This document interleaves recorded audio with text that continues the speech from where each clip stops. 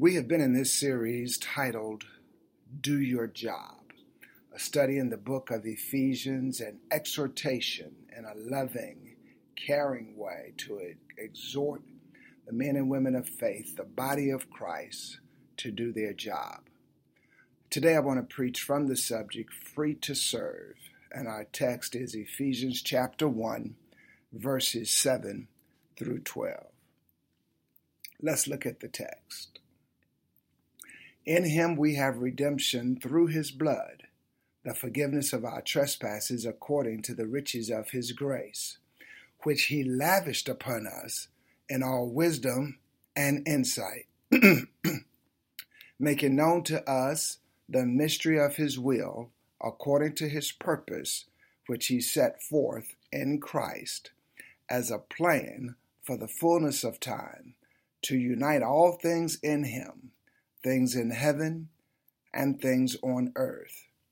In him we have obtained an inheritance, having been predestined according to the purpose of him who works all things according to the counsel of his will, so that we who were the first to hope in Christ might be to the praise of his glory. Social scientists, in helping us understand human behavior and the things that link humanity together across ethnic, geographical, cultural, political, and any other ways we can be divided, have shared with us the following. Every human being, regardless as to socioeconomic status or background, since the beginning of the time of man, 7 billion people in the world, we share these in common.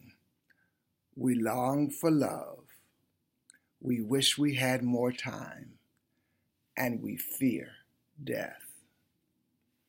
The amazing life that followers of Jesus have been offered in him, in Christ that is, satisfies each of these.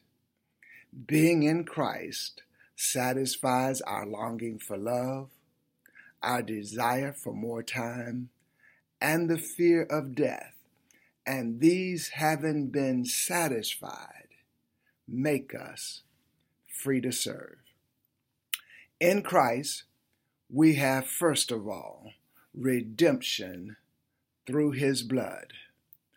The Bible says in Ephesians chapter 1 verse 7, in him we have redemption through his blood.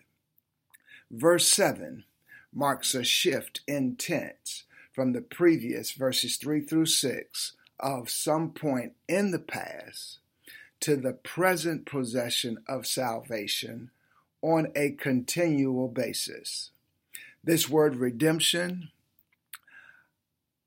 apolutrosin, means to be released from a captive condition. Jesus has set us free from the penalty of sin and the power of sin.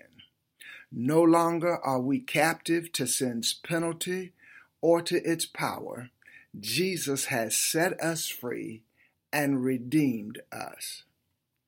I want you to notice, we've been set free, we've been redeemed through his blood. In other words, Jesus gave his life to set us free so that we might experience the love we long for in an unconditional way. God's judgment and justice had to be satisfied.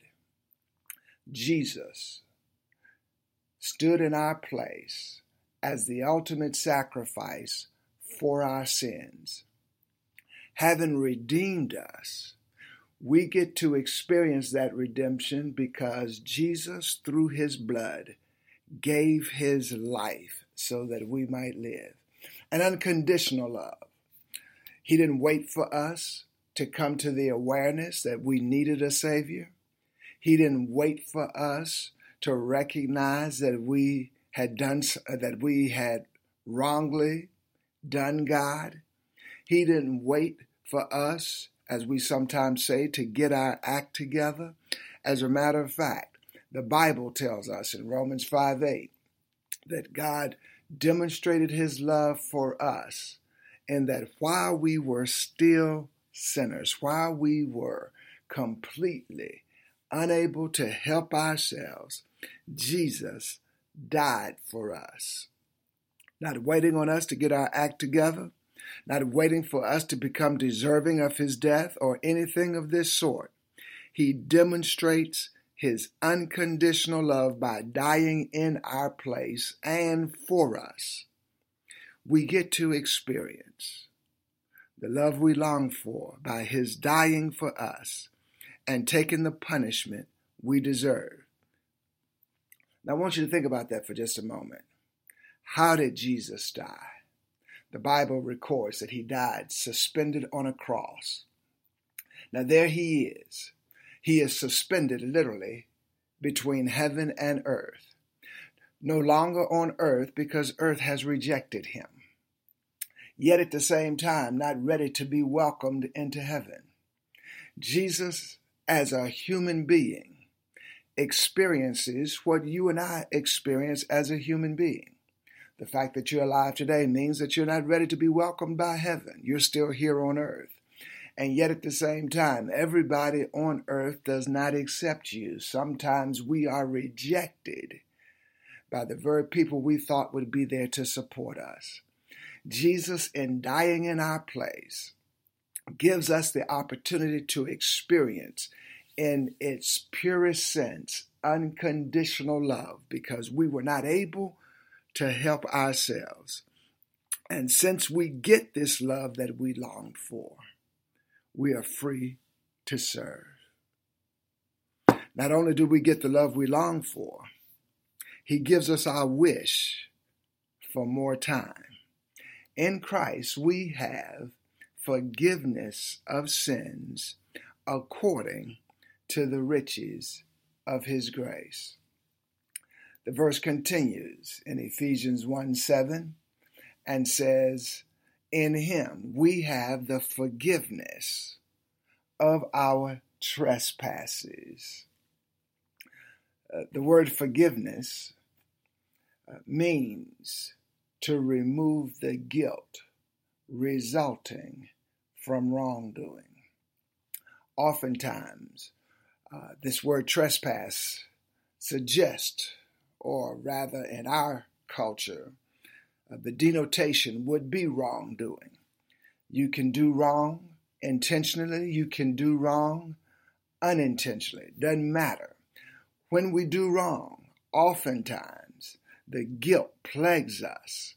What Christ has done in forgiveness is not basing what he does on whether or not we deserve to be loved. His love is unconditional.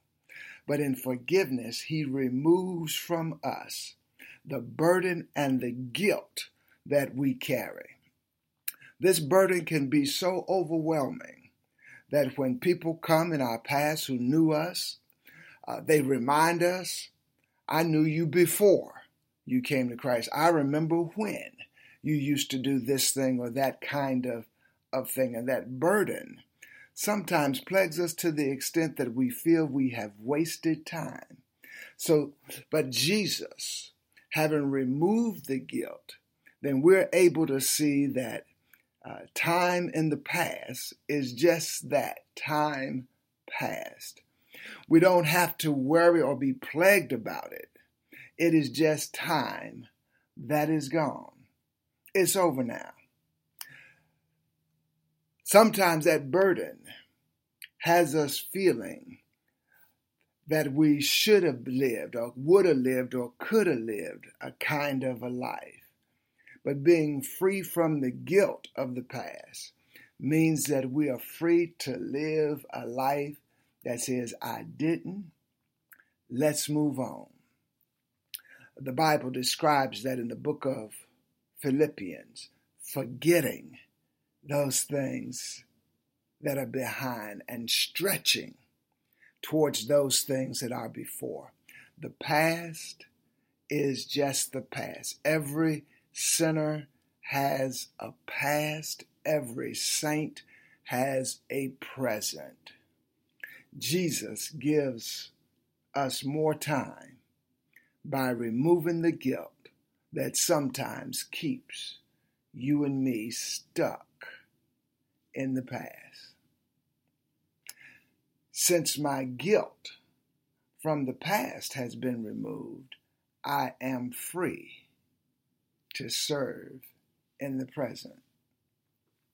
Jesus also gives us more time by lavishing upon us wisdom and prudence according to his purpose. Now, I want you to get this. Removing the guilt takes care of my time, my wishing to make up for lost time or wasted time. But that's in the past. How do I move forward? The Bible says in Ephesians 1:8 that he has lavished upon us with his grace wisdom and insight, wisdom and prudence, wisdom and judgment. The wisdom and insight then allows you and me to make good decisions because it's based on the truth of Scripture. And when we make decisions based on the truth of Scripture, it protects us and keeps us from wasting time. I want you to notice, most of us have lived long enough to be able to appreciate this statement. If I knew then what I know now. And sometimes we lament. If we think about it in its rudimental form, the decision that we made then was the best decision we could make based upon what we knew. If we had more information, we could have made a better decision. So we don't intentionally go around making bad decisions. Our decisions are framed and characterized by what we know. The God we serve is all-knowing, and he knows everything. And his desire for his children is to make good decisions. How does he do that? He gives us wisdom and judgment. Through his word, 66 books of scripture which guide us. David said, it's a lamp to my feet, a light to my path. He gives us his spirit which guides us, according to John 16, into the way of all truth, because he testifies of Jesus Christ, who lived as a human being a perfect life. And so what he does is moving forward as you and I walk in the spirit of faith, as we walk in victory, we're able to have the time redeemed for us, giving us more time, because now we're making decisions based on the truth of God's word, and our time then gets maximized. Yes, Jesus maximizes our time, which means we have more time. With this more time, you and I are free to serve. Finally, Jesus takes away my fear of death, because in Christ I have an inheritance according to the counsel of his will. The Bible says in Ephesians 1:11, in him, in Christ, we have obtained an inheritance. Not that we might obtain, not that we will obtain, but we have obtained an inheritance. Now, in order to receive an inheritance, someone has to die. But in order for you to enjoy an inheritance, we have to live. Well, we obtained the inheritance because of Christ's death. How on earth then will we enjoy it if you and I one day will die? Well, since we've obtained the inheritance, it's important that we understand what kind of inheritance that it is. The Bible says in 1 Peter 1:3 Blessed be the God and Father of our Lord Jesus Christ. According to his great mercy, he has caused us to be born again to a living hope, a living expectation of God's purposes being accomplished both in and through us. How is that? Through the resurrection of Jesus Christ from the dead. Then in verse 4 he says, to an inheritance. Now watch this. This is how the inheritance is described. It is imperishable, it is undefiled, it is unfading, and it is kept in heaven for you. Now I want you to get this. Every inheritance on earth is perishable, can be defiled, fades away, and it's right here. But the inheritance that God has given us is an inheritance that's kept for us in heaven. It will not perish. It is undefiled, and it is unfading. That means in order for you and me to enjoy the inheritance, we have to be alive, which means that our fear of death has been conquered and overcome. Did Christ die? Yes. Is Christ alive now? Yes. Will Christ ever die again? No, he won't. In like fashion, since Christ died in our place, we have already died. Since Christ rose again in our place, and we live now, we live with resurrection power at work in us. When this earthly body of ours will lie silent and sleep in the grave, the body will be buried or planted in the ground, but what makes you and me will be alive, present with God until God resurrects our bodies to a new glorified state that can enjoy the inheritance that is imperishable, undefiled, unfading, and kept in heaven for you and me. Hear the words of Jesus. I go to prepare a place for you. And if I go and prepare a place for you, I will come again, that where I am, there you may be also.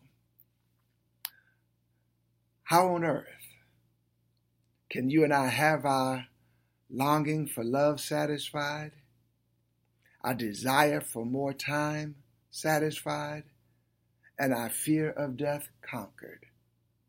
All that's required is for you to come just as you are and give your life to Christ, because all of these things happen in him, and it allows us to be free to serve. May God bless you and heaven smile upon you is my prayer.